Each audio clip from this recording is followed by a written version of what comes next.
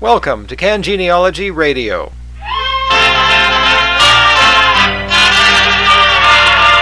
Get out those old records, those old phonographs. The big news this week comes not from Canada but from England. FindMyPast.com has added another decade of records to the United Kingdom outbound passenger list currently available. Records now include 7.5 million names within 50,000 passenger lists spanning 1890 to 1909. That is an increase of 4.5 million names from what the site offered when it was launched just over a month ago. This is rapidly becoming one of the most important sites for Canadian genealogists. The first round of records covered from 1890 to 1899. Now we have another decade taking us all the way to 1909. You will find people on these lists who were traveling for business or tourism, not just immigration. As a result, you will find some people listed more than once. Also, passenger records contain more and more information as time went on, so as more records are released, you are more likely to find the little details that help to make genealogy so interesting. You can now specify the name of the ship on which your ancestor traveled. The free search results now give the age of the passenger, where this is given in the original. You can also list your search results by age. And more is on the way. FindMyPast.com plans to increase the search options soon, so you'll be able to look for the names of traveling companions. This will help to narrow your searches more than before.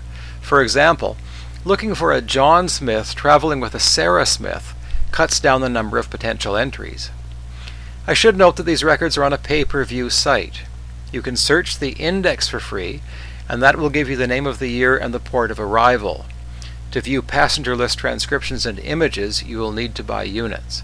The records themselves include passenger manifests, customs claims, and other documents listing travelers' names and destinations. The passenger list site is run by FindMyPast.com, although it is actually called AncestorsOnBoard.com. There is a link to it from the Can Genealogy page. When this project is complete about a year from now, the website will contain records covering 1890 through 1960. There will be about 30 million references to individual passengers. For many of the years covered, Canada was the second most popular destination, so it is a key resource for those of us doing research in this country. And remember that the site includes everyone who went through a British port. That includes thousands of immigrants from Europe who travel to England on their way to North America. The second item this week is also from outside of Canada. I have just received the January-February issue of Everton's Genealogical Helper, and I couldn't resist mentioning the magazine here. The Genealogical Helper has been around for 60 years. For most of that time, it was the only serious family history publication on the market in North America. It was a vital resource in those dark days before the internet. It was filled with names being researched and ads for just about every genealogical publisher in the business. Times changed. The Genealogical Helper had some problems a few years ago. For a while it had a different name, and then it disappeared altogether. And then it came back to life with new money behind it, and we should be quite grateful for that.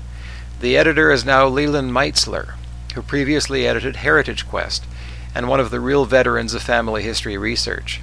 Meitzler knows his stuff, and it shows in the magazine.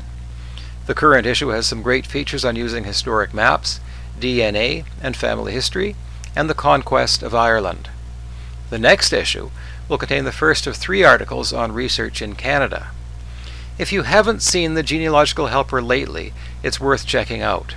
It is rapidly regaining its rightful place as the most important genealogical magazine in North America.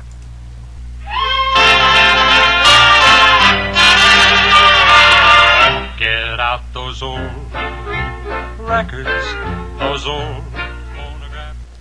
Can Genealogy Radio is produced by me, Dave Obey, and sponsored by Interlink Bookshop and Genealogical Services.